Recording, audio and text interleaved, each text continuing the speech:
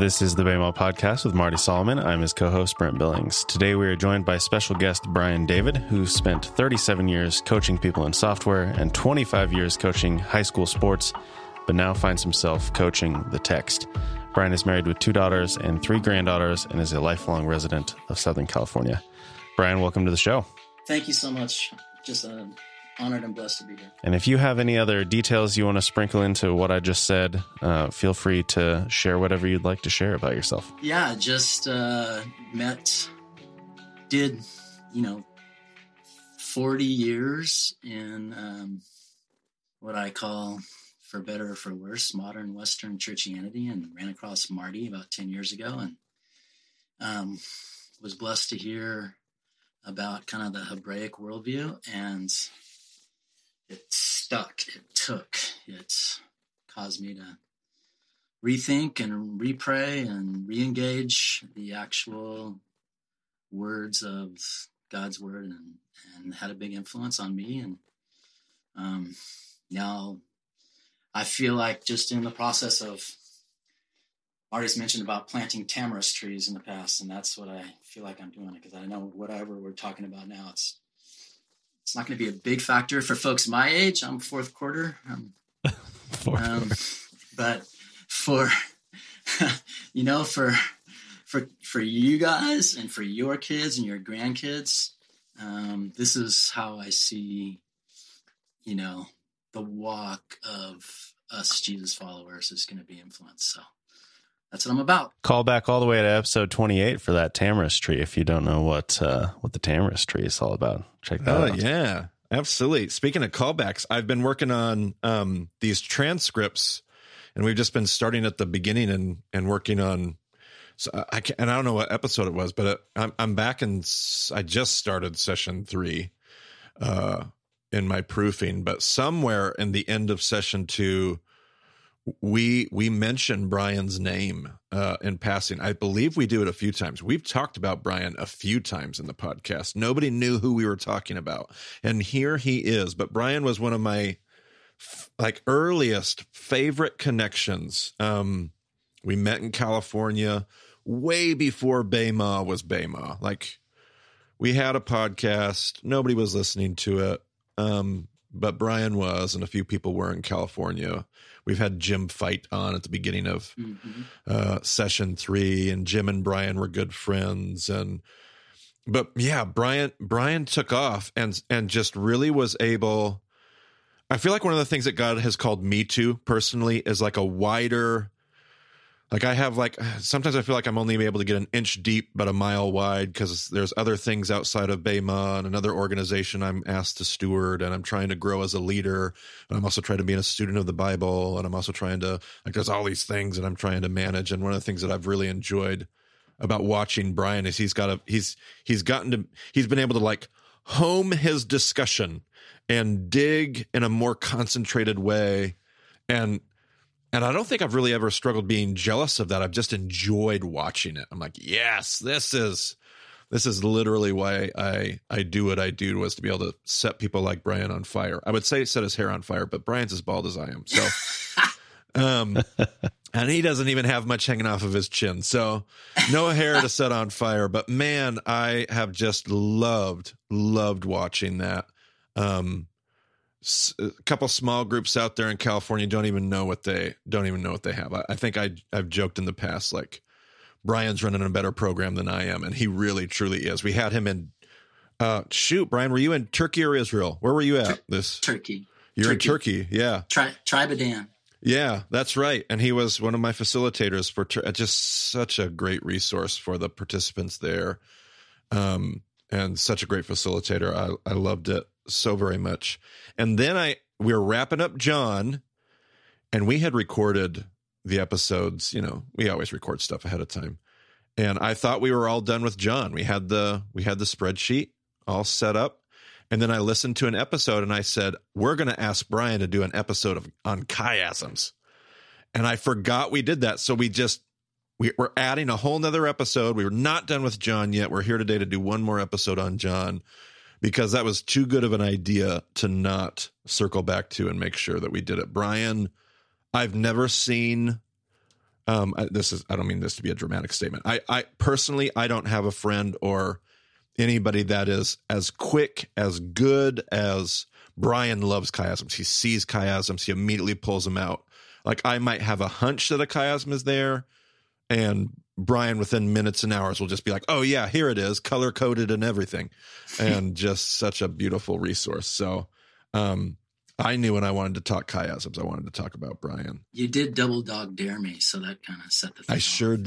sure did. And then I thought, well, I can't double dog dare and then not come through. So we adjusted the schedule, and we're here today. So Brian, when we started the Bema podcast journey, we talked about chiasms all the time. Like, Genesis was full of chiasms. Every now and then we talk about chiasm. We talk about chiasms in the New Testament. But we don't talk about chiasms nearly as much these days as we used to in those days. So I thought we could start by just, like, let's vamp a little bit on just the idea of chiasmus, how it's different, the different ways it shows up, and just some of those ideas. So first of all, one of my favorite resources is Kenneth Bailey. Did a book that's it's really focused on the Gospel of Luke. It's Through Peasant's Eyes and Poet and Peasant. It's a combined volume. We've linked it multiple times in the past. But the reason we've linked it is because he, at the beginning of that volume, goes through, I think, at least seven different kinds of chiasmus, and talks about how they differ and how they're structured. And was just a super help, because he's going to spend the whole rest of that volume just chiasm. He's just going to talk about it over and over and over again. And is one of my favorite resources. Brian, do you have favorite chiasm resources that you've bumped into? He, for one, and obviously Rabbi Foreman. Goodness, yes. Yeah, because, I want his little I love chiasm little sticker from all his videos on the back of my door, but I don't have it yet. Yeah. So they're the main two after you got me started, for sure. And it's just been a process. Like, it wasn't, and we talk about it all the time with the group out here. Right. And it's just been, but those guys are the two main sources. But I will say, and I want to mention other folks, I guess, but like, for a long time when the Bible Project first started, yep, Tim Mackey would, mention these literary patterns. Yeah. And he wouldn't ever really say chiasm for a long time. Right. Now he's just all over it. Like, yep. Yeah. Like, they're going through Torah right now, and he said Torah's chiastic. They just started Deuteronomy. Deuteronomy's chiastic. Yep. Like it's all over the place. Yep. Okay. And then I was my group's been in Romans for a year, and I try not to look at what other people do first. I try to do my own thing, and then hopefully run across something that, is kind of a little validation, or I'm not way out there or whatever, because we'll talk about it. But I'm a fast and loose kind of guy with that. Sure. But so I'm doing, we're Romans 9 through 11, right? Everybody's favorite passage in Romans, and start reading about, all the things that God gave Israel in 9, like 4 and 5, right? And then at the end in 11, it's the gifts and the calling of God are irrevocable. Like, what are these gifts that we're talking about? And you taught me that, Torah and the sacrifice and everything were Israel's wedding gifts. So I said, okay, this has got to be chiastic. Oh, sure. Right? Goodness, yeah. So, so I'm going through because I use N.T. Wright as one of my resources for Romans. And I find a thing that says, of course, Romans 9 through 11 is chiastic. So that's like, yep. Hoorah. Now, we have a little difference on what the sinner is, but that's another story. So yeah. No, I love that. And it is so, one of the things I love about having Foreman in one hand and Kenneth Bailey in the other is they couldn't be more disconnected. Like, one New Testament scholar, Jesus following Christian, another Orthodox Jewish teacher, talking about the Hebrew scriptures, and and yet they're obviously recognizing the same mechanic. You run across it everywhere, and it's very affirming to see that. One of the things I appreciate about Bailey is he helped me from like just starting to go crazy. Like Brian mentioned a while ago, like he's a little fast and loose. I'm a little fast and loose. Honestly, Foreman is a little fast and loose by, say, Kenneth Bailey's standards. So Bailey will talk about all kinds of different chiasms. First of all, there's a chiasm that we're all thinking of, the inverted parallelism with a center. Like the two sides mirror each other in an inverted way, pointing, as Foreman would say, almost like a literary arrow pointing towards the center. There's a treasure there. I've discovered through Bailey's work and others, there can be inverted parallelisms that maybe don't even have a center. Like there's literally no place for a center. Like the parallel is obviously what it is without a centerpiece in the middle of it. You can have non-inverted chiasmus. So by that, instead of A, B, C, D, C, B, A, you can have A, B, C, D, A, B, C, D. And every single one of these forms, there's a method to the tool that's being used. Like in the non-inverted parallelism, I'm actually talking about one this Sunday. I'm in Missouri, and I'm talking about the Beatitudes. I believe the Beatitudes are a non-inverted chiasmus. And what that means is that there's a relationship between how stage 1 talks to each other, stage 2, stage 3, stage 4. Like there's a linear line of thought in how the couples pair with each other. So not that I have to draw all out. It's probably confusing to hear. My point being, every different kind of chiasmus has a different literary mechanic that buries treasure in it. We've often talked about the one with a center in the middle, but there are even others. There are other kinds of parallelisms that bury treasure in different ways. And I think I've been watching through your notes on John here, Brian, which we'll talk about before we're done. And you totally see this. Like I'm looking at John, you have John chapter 1, and you have a non-inverted parallelism in John 1 through 17, 1 through 18. Correct. Yeah. Yeah. And that one actually came from Mackey. Oh, great. Yeah. So in that case, you have, if people wanted to draw this out, you have John 1 through 5, verses 1 through 5, and they parallel 14, but then verses 6 through 8 parallel 15, and verses 9 through 13 parallel 16 through 18. And what that means is that first couple is talking to each other, the second couple is talking to each other, and that third couple is talking to each other. And oftentimes those three ideas will form a linear line of thought that forms the treasure in the teaching. So that would be an example of that. And then your very next example in your document is an inverted parallelism with a center treasure. So these are just all over the place, and they're so fun to find because it's just this endless journey. But anything you would add to the things you've learned about the different kinds of parallelisms and chiasmus that you toy with, Brian? We're going to see examples of all of them in John, I think. Oh, goodness, yes. I've looked through your document. I think you've got all of them. Yeah. So even the ones without a center, like sometimes verses themselves are chiastic, I think, and oftentimes without a center, like, yes. It's not what your country can do for you, but what you can do for your country. Yeah, exactly. Great. Yep. Like those are in our text as well. Absolutely. 100%. And one of the things now you've got me thinking, like how modern is our usage of cat? Because it does, and like you said with Tim Mackey, it's like he seemed to hesitate to use the term early on. And is that just we aren't familiar with that in a modern sense? Is it because we don't actually use chiasms? Is it because we don't have that terminology? We aren't as connected with our literature? There is like this theory that they call it the Star Wars ring theory, that the original Star Wars trilogy and the prequel trilogy are chiastic. They don't use that term. They call it ring theory. But so maybe we do have modern examples and we just don't know how to talk about them. Or is it something like, it just seems like there's this hesitation or this, I don't know if it's necessarily a fear, but like a skepticism of chiasms.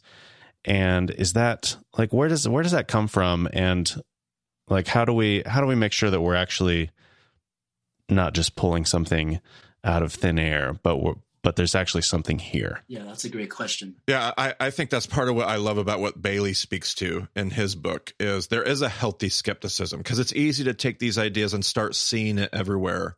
And it is easy to subjectively start projecting what we want to see in a particular rhythm and meter, or where we want the center to be. Or I'm guilty of this like all the time. So I'm hoping that everybody has their own opinions about some of the chiasms that I've taught about. But like, and so Bailey would say there has to be an objectivity.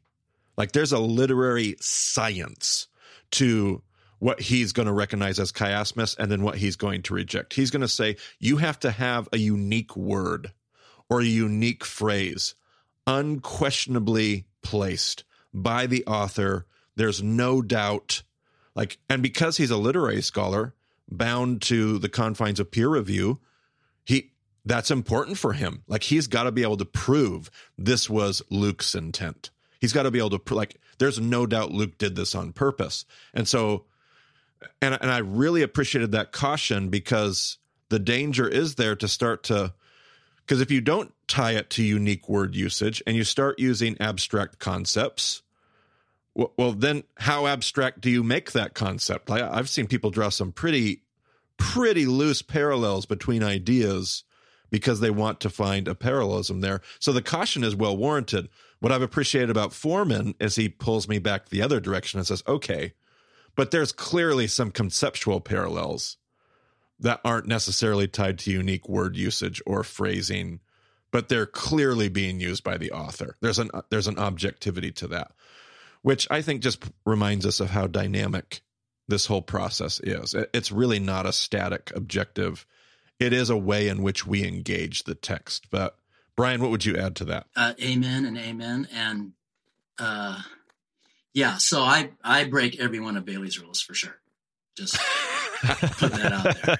Yeah. So this is all caveat emptor, do your own research and your mileage may vary for sure. But on the other side of that, to Brent's point, like those ring structures in Star Wars, you remember the story because of them in some way. Yes. Okay, so they're affecting us whether we know it or not. I'm sure I'm out of it with this stuff, but every tombstone has 2 dates on them and a dash, right? We've heard that before. Mm. What's the important part about that? Yeah. The dash. The life the dash represents, right? Yep.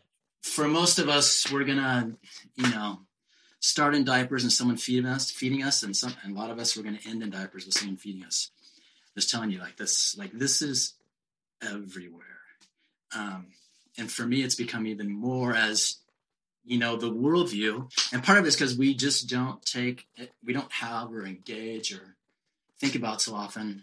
When I say we, it's me. I didn't for 55 years.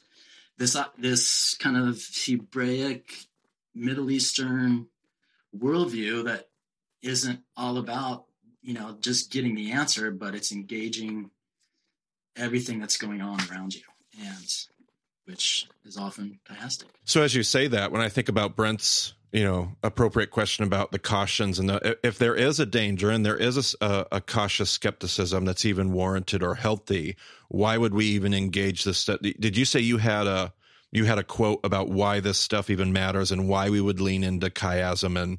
And tell me what your thoughts are there. Yeah, that's really good. And I wish I had my Slack up here. Brother Andrew Swan. Yeah. From Slack wrote this awesome thing the other day and basically asked that question, wrestling with these a couple chiasms that he found in 1 Peter chapter 5, and got to the point where it's like, these are his questions. I mean, why bother? I mean, it's great, but why go to the effort? And is this just wishful thinking? Am I being too mechanical? Is it just a structure technique that I put in too much thought into? And for me, those kind of things go back to worldview, right? Like, if we're going to engage that these literary patterns, literary designs, structural designs were in our text, as Foreman might say, or even Bailey might say, in maybe different ways, but that's great. Mackey says, Marty says, which, that's my top 4 guys right there. So, but the point is, if we're going to engage, for me, that starts with this Hebraic mindset worldview that this stuff is even going to matter. And my answer to that is he said, so is it too mechanical? I said, maybe it can be, but maybe we should wrestle anyway. Is it wishful thinking or just a worthless structural technique? I don't think it's a worthless structural technique. It likely wasn't for first hearers if what we understand about kind of reception history kind of stuff is accurate for their day. Mm-hmm. Why? And he said, why bother? And I said, because maybe the Spirit has something to say to you through these chiasms, but maybe even more importantly, something to say to your brothers and sisters who haven't got there yet, maybe a better word than what they have been hearing through what you are hearing in the chiasm.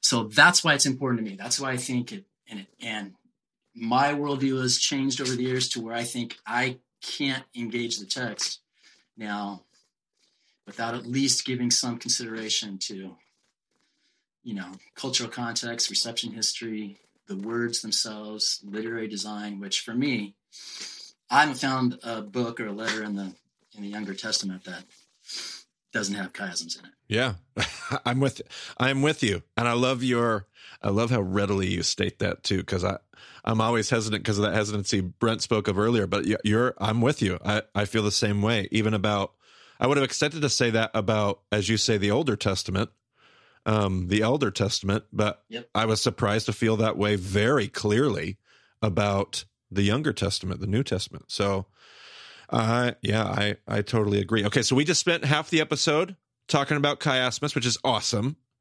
Now let's talk about John. Let's wrap up our John series. So tell me, you've got some preliminary just thoughts about John's gospel in terms of what you see when you look at all of the literary devices, all the things that appear to be John's intent. Walk us through some of these big ideas, Brian. Yes, and that speaks into why for me, the chiasms might even be relevant. Like, from my refreshed worldview, if you will, I don't just start like, start reading John and say, here's a chiasm, here's a chiasm, here's a chiasm. I'll read John 10 times to hear the big story from potentially a more Hebraic worldview, which lands me on John is reimagining Torah in and through Messiah Yeshua for both his audiences that you've talked about on the podcast, right? The Judeo and the Greco audience. And it all plays with, the time can even factor into it. If the chiasms are real, if they're really there, they may speak to how we look at remezes. Sure. Right? Yep. If they're there, they may speak to how they affect the Greco-Roman guys who have heard chiasms in the Iliad and the Odyssey by Virgil and Homer and other of by the philosophers. Like, they all use this structure, and not just chiasm, but parallelisms and other structures as well. This was happening in their culture. Like, they were used, and if only 10% of them actually read, or whatever it is, then these become devices where they can get the idea of what John was doing. If he's repurposing Torah for his audience, and in and through what Messiah Yeshua was doing, then they can get that potentially easier, especially if they can't read, through the chiasms. Absolutely. So all those things play into it. The ideas of, new creation, how we bear his name, how we walk. I think the entire book plays through Genesis, Exodus, a little bit of Leviticus, definitely Deuteronomy as John's playing through it. So if the remezes come through the chiasms, we should expect them to go there. Signs and glory, I mean, that's right out of Exodus for me. Oh, sure. I never even thought about that. Yeah.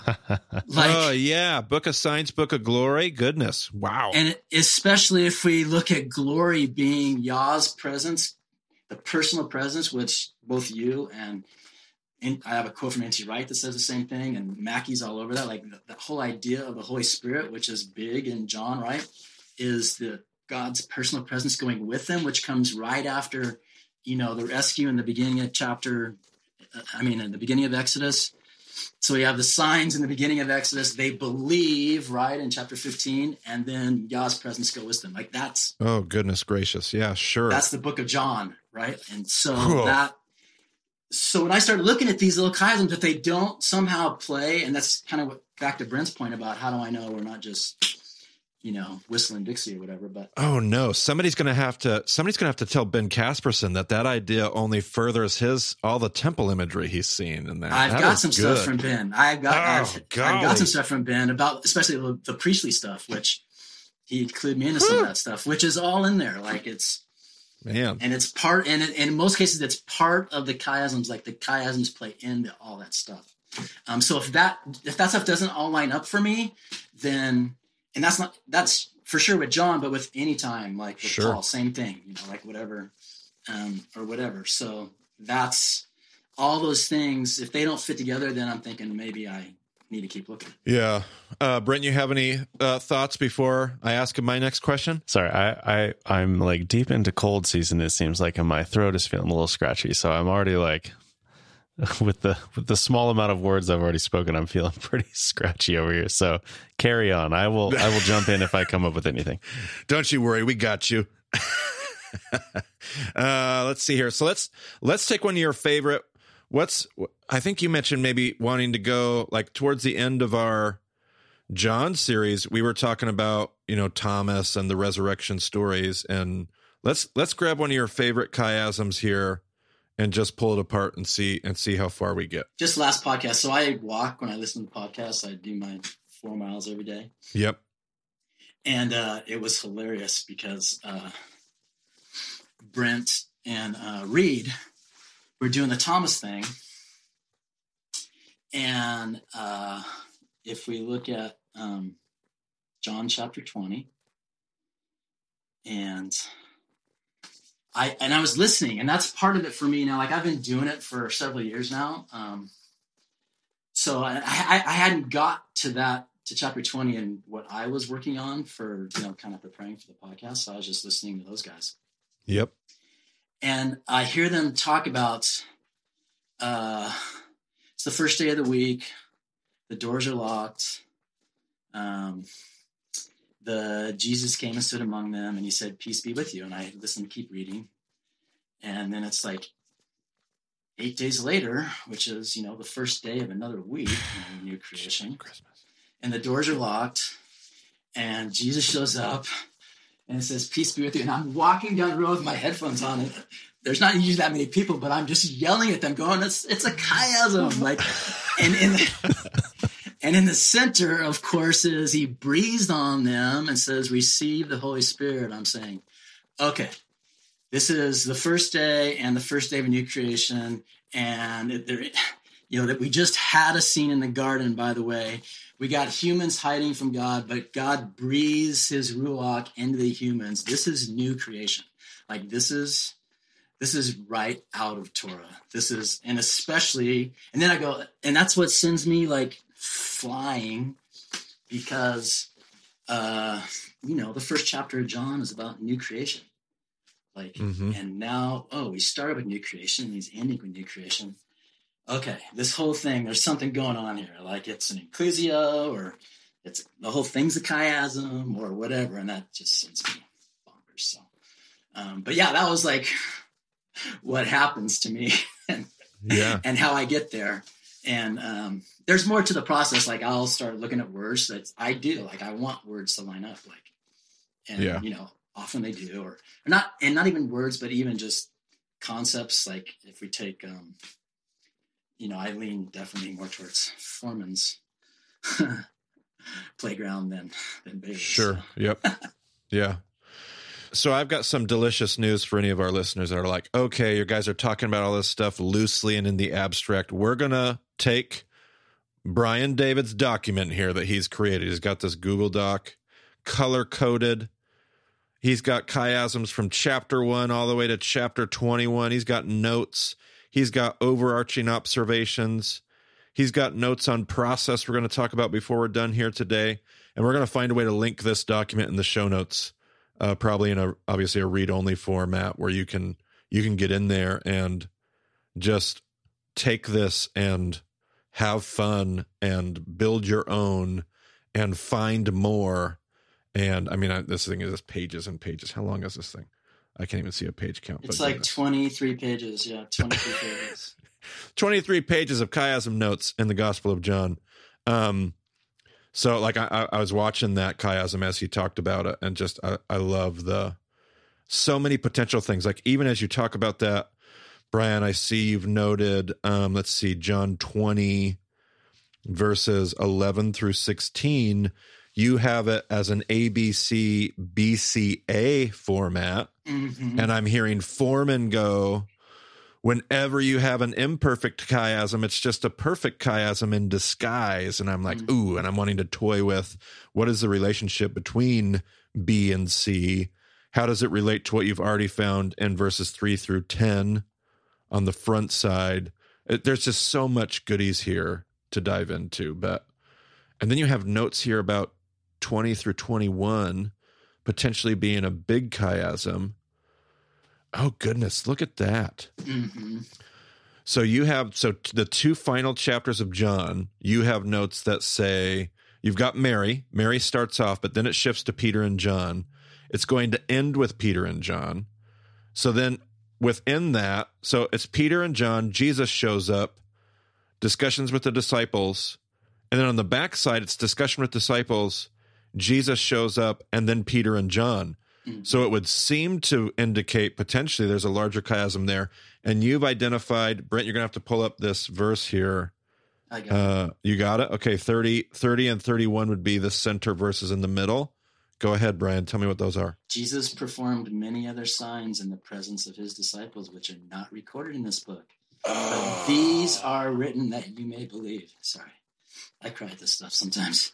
That Jesus is the Messiah, the Son of God, and that by believing you may have life, which is why John wrote the book. And see, what you don't even know, Brian, is the week before, the episode that is posting before, you don't even know, you haven't heard it yet, but the episode we just listened to last week, 2 weeks ago, we had Dr. Gary Burge on as a literary scholar, and he was talking from a textual criticism perspective about, and this isn't to critique his perspective at all, obviously brilliant, but textual scholars will look at that and go, well, it's such an awkward little verse there. Obviously, the whole last chapter of John's kind of like an addition.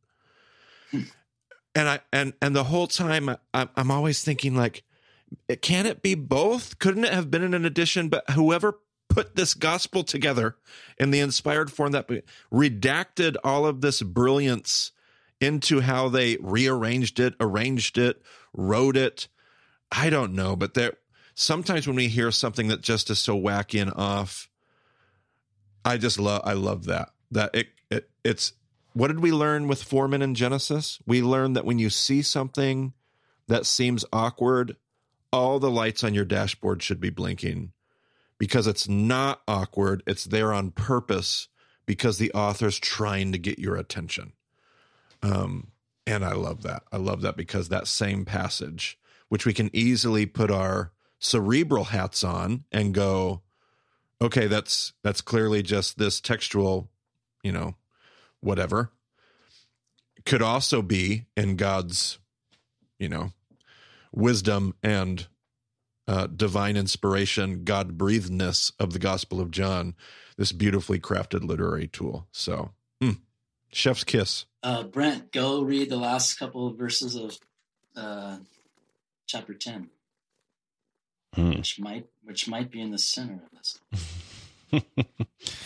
Then Jesus went back across the Jordan to the place where John had been baptizing in the early days. There he stayed, and many people came to him. They said, though John never performed a sign, all that John said about this man was true, and in that place many believed in Jesus. Jesus performed many other signs in the presence of his disciples, but these are written that you may believe. Ooh. Ooh. Wow. And that's an awkward piece there in the end of chapter 10. Sure it is. Yeah. Burge had a word for that. I called them like asides or something. Yeah, absolutely. Golly, that's so good. That's so good. Oh, give me something else. We got time. Let's grab another chiasm. What's another one of your favorites here, Brian? Give me another one that's going to make you cry. Let's do this. Thanks.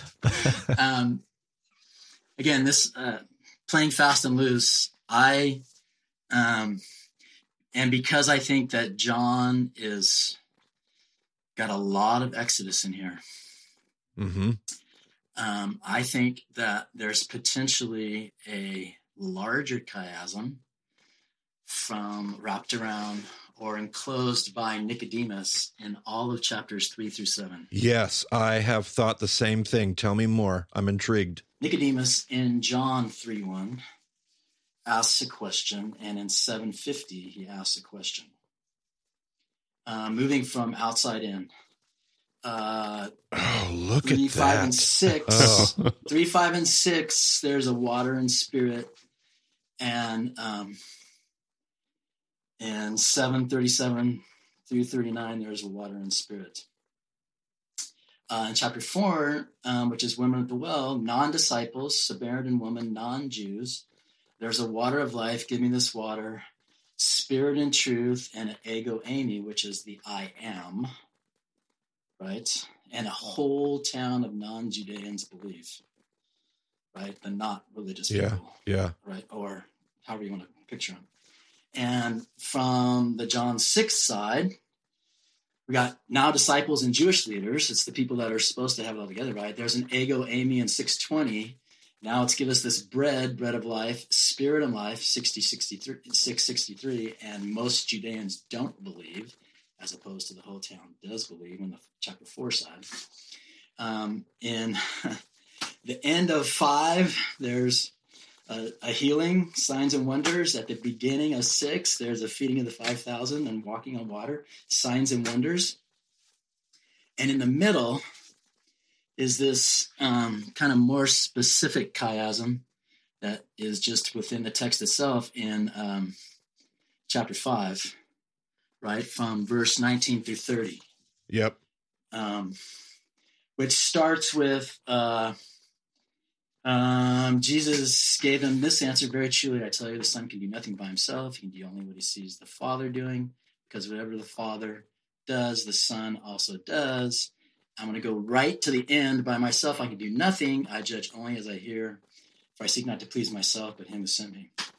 And that's actually one of the way I test my chiasms is I will connect, I'll read from the 1A and finish with the next A, just connect those and read all the way through and see if they make sense together. Yeah, goodness, yeah. I can't imagine Bailey wouldn't be at least lightly satisfied.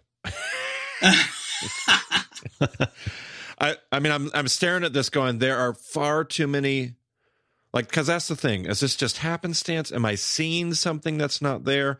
When you see all of these parallels in literal phrasing, it has to be design. Whether it's God's design or John's design, there's far too many parallels working in an inverted fashion to not. It's just crazy. And the center, Brian, keep working towards the center because it's going to be the same thing. Yes. It's going to be the same theme that you keep talking about. Yes. Yeah, very truly I tell you, whoever hears my word and believes him sent me has eternal life, will not be judged, but has crossed over from death to life. Those who hear will live. Even that is one of those verses that itself is potentially chiastic. Goodness. Here's my word and believes, has a life, and it ends with those who hear will live. And in the middle, will not be judged. Will cross from death to life. And this is what John has literally stated his gospel is about. He's told us it is so that we might believe. And I think we just hear that and project it into our evangelical theology about evangelism and belief without even realizing that what John's really doing is burying so much treasure and saying, oh, if you have no idea the weight, the glory of who Jesus is, and what I'm really inviting you to understand and believe. That is just fantastic. And I honestly couldn't tell you if it was this episode or if it was another one, but there were multiple times as we were going through John where I'm like, man, this feels so repetitive. And if I just looked at it a little more closely. Oh yeah. Actually, when you guys were doing, I remember now when you guys were doing this episode, you were going, I think this matches up with chapter 15. You actually said that in the podcast, Marty, just because that's what I'm telling you. Like the Spirit is telling you that. I believe that's just, because that's how it works. And of course I was yelling at you. Of course, it's a big chiasm in chapter 10. Yeah. I feel like we need to get a film crew to follow you around on your walks. Oh, that's so great. So here's what I love. I'm going to ask you to kind of close by talking about your process, Brian, because a lot of people are like, okay, but one of my most common questions I get when you get talking chiasms is people go, but how do I do this? Like, how do I, it's process questions, it's methodology, because we're Western and that's okay. And that's actually where our Westernness serves us well, is to have an abstract understanding of process and methodology. So I want to ask you about that to close, but I will make this passing comment before I forget. One of the things I love about this episode following our episode 2 weeks ago is Brian. I don't think I'm going to offend you when I say this, Brian. Brian's just a normal dude. Yep. Like last episode, we had Dr. Gary Burge, one of the leading scholars of the Gospel of John, on our episode, and we enjoyed every drop and minute and second of that discussion. The next episode, we have Brian David, a normal guy from California who coached people in software and sports. And what I love about that is you just found a passion for this, and anybody can, like, and I'm the same way. Like, I do have Bible college education. I don't have master's degrees and PhDs. I'm no expert. I just love this stuff and have a passion for this stuff. Like, we keep trying to impress on our listeners. This is for anybody. Like, and yes, there is a rogue, unrefined danger that we need to just be humble and remember who we are and who we're not. But this is also not reserved for the PhDs and the doctors. This is for anybody, right, Brian? Amen and amen. I'm a volleyball coach. If anyone can do it, I mean, if I can do it, anyone can do it. Yeah. That's right. So tell me about your process, Brian. Tell me how this works and what you can tell other people about.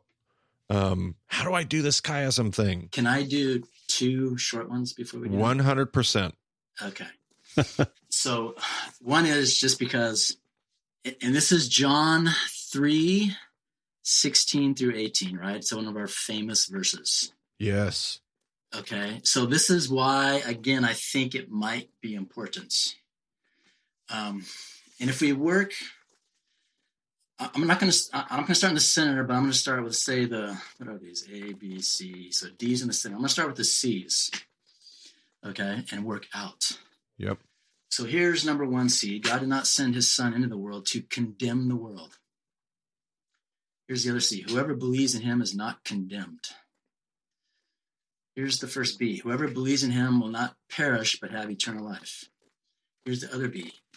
Whoever does not believe stands condemned already because they have not believed. Here's the A. For God so loved the world that he gave his one and only son. Here's the other A. In the name of God's one and only son. The center is to save the world. Right? Yeah. So this is where sometimes, like, even verses, like when I start this process, and you'll see in the document, like, I have no chapters and verses. Yep. They can mess you up. Yep. Right? And the text, yep, when they heard the text, it wasn't right. chapters and verses, right? Yep. So those came in the 1500s or whatever. And you can jump on Bible Gateway, just so everybody knows, and you can actually use the options to take all that stuff away if you ever need to digitally. You can take away chapters and verses. You can just have plain text sitting in front of you. Absolutely. That's where I did it. So that's number one. So sometimes we are reoriented, and like we made, if that's accurate, like if this is really the center of the chiasm, then we may have, the huge, whatever, 1800-year emphasis on the wrong part of the verse. Okay. Oh, goodness, Brian. And tell me this doesn't sound like session one. So the chiasm moves from God so loved the world, or God's one and only son, to save the world. Tell me that doesn't sound like Noah. Like Amen. That God loved creation so much that he saved creation. Amen. Rather than, and I feel like this little paragraph is a little mini chiasm reminding us of the Noah story. It's so consistent in everything else we've looked at. Amen, because John's always riffing off Torah. So, of course. Number 2. All right. Number 2, and I just want to speak a second to like the Greco side. Sure. Okay. And it's actually a place like chapter 9. I struggled in chapter 9. So when I struggle, I think it just means I need to work more, because there's always something there. Like it might be a big inclusio. Sure. As opposed to maybe chiastic. Sure. Verse 1, we start with the blind man, and verse 4, we finish with the blind man. Yep. 34, verse 34. Yep, 34. So 1 to 34 could be a big, and there's some ways that works ways in, but it's not that great. But from the Greco side, there's a verse in here, I think it's where it says, nobody has ever heard of a man born blind. 32. Towards the end. Right, nobody has ever heard of a man born blind. And so this is Yeshua and a blind man. And throughout the text, there's all this shepherding, right? All this, these shepherd speeches, right? There's all this, and it's always like, I don't lose anyone. Like the shepherd comes to me, they hear my voice, they're mine, I don't lose anyone. And there's this big blind thing. So there's this character on the Greco side named Odysseus, right? Yep. And he ends up on an island with a guy named Polyphemus, right? The big one-eyed monster, Cyclops. Yep. And he ends up driving a stake through his eye and makes him blind. Oh, yeah. And they escape dressing up like sheep. Oh, no. Okay? And that's juicy. Okay. Yeah. The guy that got blinded actually asks Odysseus his name. And he says, my name is Nobody. Yes. Nobody. Okay. And Odysseus ends up losing. All his men die before they get home. Okay. So just that, again, this might be an inclusio, but again, I think it's definitely speaking into, the Greco side of things. And that's throughout a lot of these other chiasms as well. Sure. Like all the ones, the I am ones, we're talking about the Greco gods and all, and then I have some of that stuff in the document, but just wanted to mention those two. Not even in my Greco-Roman context, John notes, but another great example of just, again, so clearly hard to say that's coincidence that John is riffing off of this cultural context. I love it. Cool. All right, so talk to us about process. Process, yeah. So, and I started this, 4 or 5 years ago, because I'm always like paranoid about kind of what the questions Andy was asking, like, why do this? And is this real? And if we listen to guys, I have this quote from Bach, and we can get to that or not, but like most scholars will say in some way, shape, or form, be it Bailey or Foreman or Bach and whatever, N.T. Wright, like these literary structures and specifically these types of chiastic processes are real. And so I'm going to just take that on face value, and I decided to run with it several years ago. So first thing I do is get rid of chapters and verses. Just the way our Western minds think, like we, a verse means something, but for sure a chapter means something. And also I would get rid of like the modern doctrinal subheadings, right? Yep. Because those can throw us off. Like our brains go different places when we do those things. I listen or read the section or the book, I like to read the whole thing a few times in a sitting. And I just don't start looking for chiasms until at least like the third time through for me. Yeah, you're not looking for chiasms when you start. You're looking for that repetition. You're looking for that, where have I heard this before? But you're not trying to find the structure or the pattern. Correct. I'm trying to hear the message of the story. Yeah. What's the big picture? And how does it fit with Torah? And how does it fit with the prophets? Sure. Or how does it fit You're even thinking conceptually about exegesis on some level before you're even looking for literary. Amen and amen. Yeah, okay. Exactly. All right. I love that. So I do that first because whatever I come up with a chiasm, for me, it has to fit. Like, yep. If anything's weird about that, then I have to start over. Yep. Once I start, then if I hear something, and it'll be, something just like I was walking, I heard Brent Reed talking about, 8 days later, or peace be with you, or whatever it might be. Like, then I start go back, and I'll work my way. Usually it's the outsides that catch my attention because I hear it again, right? Yep. So then I'll start working in, and I try to check the original languages, at that point, to look for some kind of connection. Yep. Not that it has to be word for word. Like I'm not that. That's not me. Sure. Or at least, words like, I'm not going to go there. Never mind. You get the idea. Yeah. So then I'll see if there's a reasonable center based on a potential chiasm, but it has to fit the section and the book and the arc of the entire narrative. And if it came up, if there's a remez, would it make sense? If the center's connected to remez, would that make sense in whatever Isaiah or Torah or Psalms or, another gospel is saying, would it fit, right? Does that make sense? Yep. If John's representing or reimagining Torah in light of Messiah Yeshua, it better fit. If Paul is presenting appropriate halakha for his Gentile audience based in one of his churches, then it better fit his worldview. Okay? Yeah. And or, whatever, he's usually riffing off Isaiah, Psalms, and Deuteronomy most of the time. So anyway, it's got to fit there. Yep. So those things. I test myself. I think I mentioned this, but like I'll read the A and then the other A. For me, those two should line up when I read them. Does that make sense? Yes. And then the B to the B and the C to the C, that some kind of connection. 14, 21, and 24 from John. Yep. I'm just going to read, whoever has my commands and keeps them is the one who loves me. The one who loves me will be loved by my Father, and I too will love them and show myself to them. Anyone who does not love me, and I just went right from 21 to 24 there. You know what I mean? That's how I check myself. Anyone who does not love me will not obey my teaching. So those things for me, perfect, line up. Okay, so then I think, good. So then if I get feeling good about it, then I keep looking at it again and start thinking about, does it fit in something bigger, like the John chapter 3 through 7 thing? Sure. You know what I mean? And start going there. So that's basically my process. And it takes time. Like my group, local group here, we wrestle with it every week. And some of them are,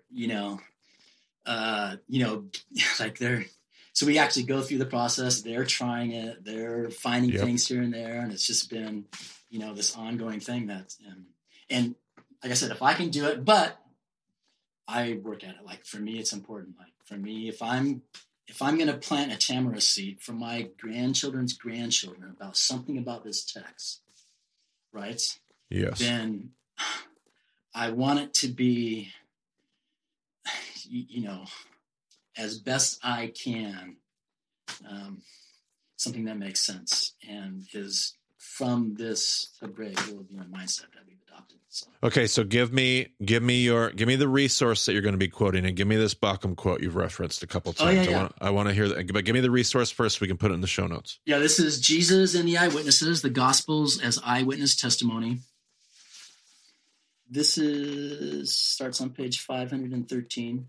And he goes through all the Gospels, basically, and talks about literary structure, but basically how they came from oral tradition, right? Which would have even made, literary structure more important in an oral tradition, because now you've got to hear that, that peace be with you, peace be with you. Oh, I just heard peace be with you. What do I do now? Right. So, and this is this quote: we need to recognize that whether one calls it inclusio or ring composition or envelope pattern or chiasm, the practice of framing a section of narrative by placing at the end something that reminds one of the beginning is a pervasive compositional habit in ancient narrative literature, and many variations of the form can be found.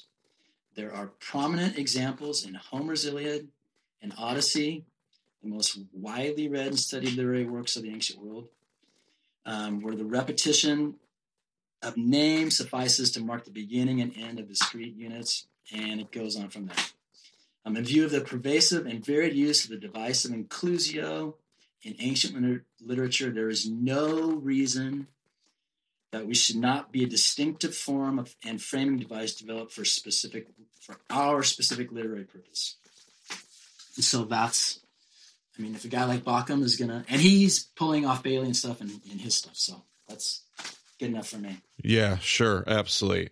Yeah, I love it. And I just love today. It's been a great reminder of something that I think even I don't know what I'm trying to say.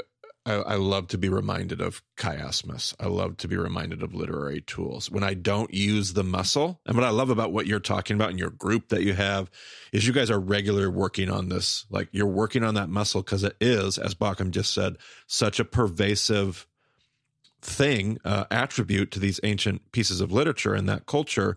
And it's not normal for us, at least we're not typically looking for it. We have to work that study muscle out. And I feel like even I have let some of that atrophy of late. And the conversation today's been just such a beautiful reminder of something that's been a staple of Bema for quite some time. I love it. Awesome. All right, Brent, you're going to have to muster yourself out of your cold and get us out of here. I was just kind of browsing through the table of contents on this book. This looks like a tome. Yeah, that's a huge. Well, he said like page 513 or something like that. Yeah. And I was like, goodness. Well, that's not what I'm adding to my list. It's 700 pages. It's actually pretty recent, 2006 first edition, and then an expanded edition just 5 years ago. So, pretty recent work here. So I love it. Yeah, I go for the light stuff. Yeah.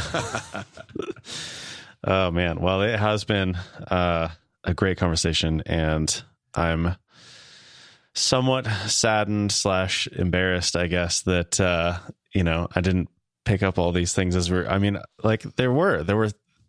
something was going off in my mind, and it's like, pay attention. And I just was not like grasping onto that. So I just really appreciate all the stuff that you've, brought to the conversation, Brian. It's,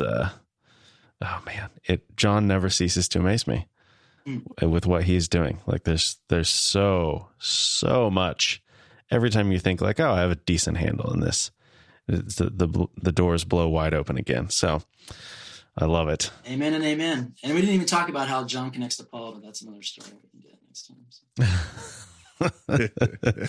Well, anything that you can get Marty to appreciate Paul a little more is always welcome. So, hey, and I love that connection between. I think we talked on Slack. That's another conversation we had on Slack. What is the intersection between Paul and John? Chances to me seem pretty good that they spent some intentional time together somewhere around Ephesus in Asia. But especially when you hear the conversation about like John's writing into this, if it's later, and there's struggle between the Jew and Gentile, and we're getting thrown out of the synagogue, and match that up to Paul and Romans, and like, oh man, it's all there. I'm telling you. Yep. And I love the episode with Elle talking about Mary. So I just see John and Paul, sitting there over a, nice mutton, lettuce, and tomato sandwich, and Mary saying, "Now, boys, I was with him longer than all of you. Let me get you straightened out." Yeah, that's right. That's right. That's great. All right. Well, I'll put the link in for the Slack too, if you want to join the Bema Slack after all these episodes and get in on this conversation. Throw your own ideas of chiasms at Brian and see what he does with it. You can get a hold of Marty on Twitter at Marty Solomon. I'm at EIBCB, and you can find more details about the show at BamaDiscipleship.com. So thanks for joining us on the BEMA podcast. We will talk to you again soon.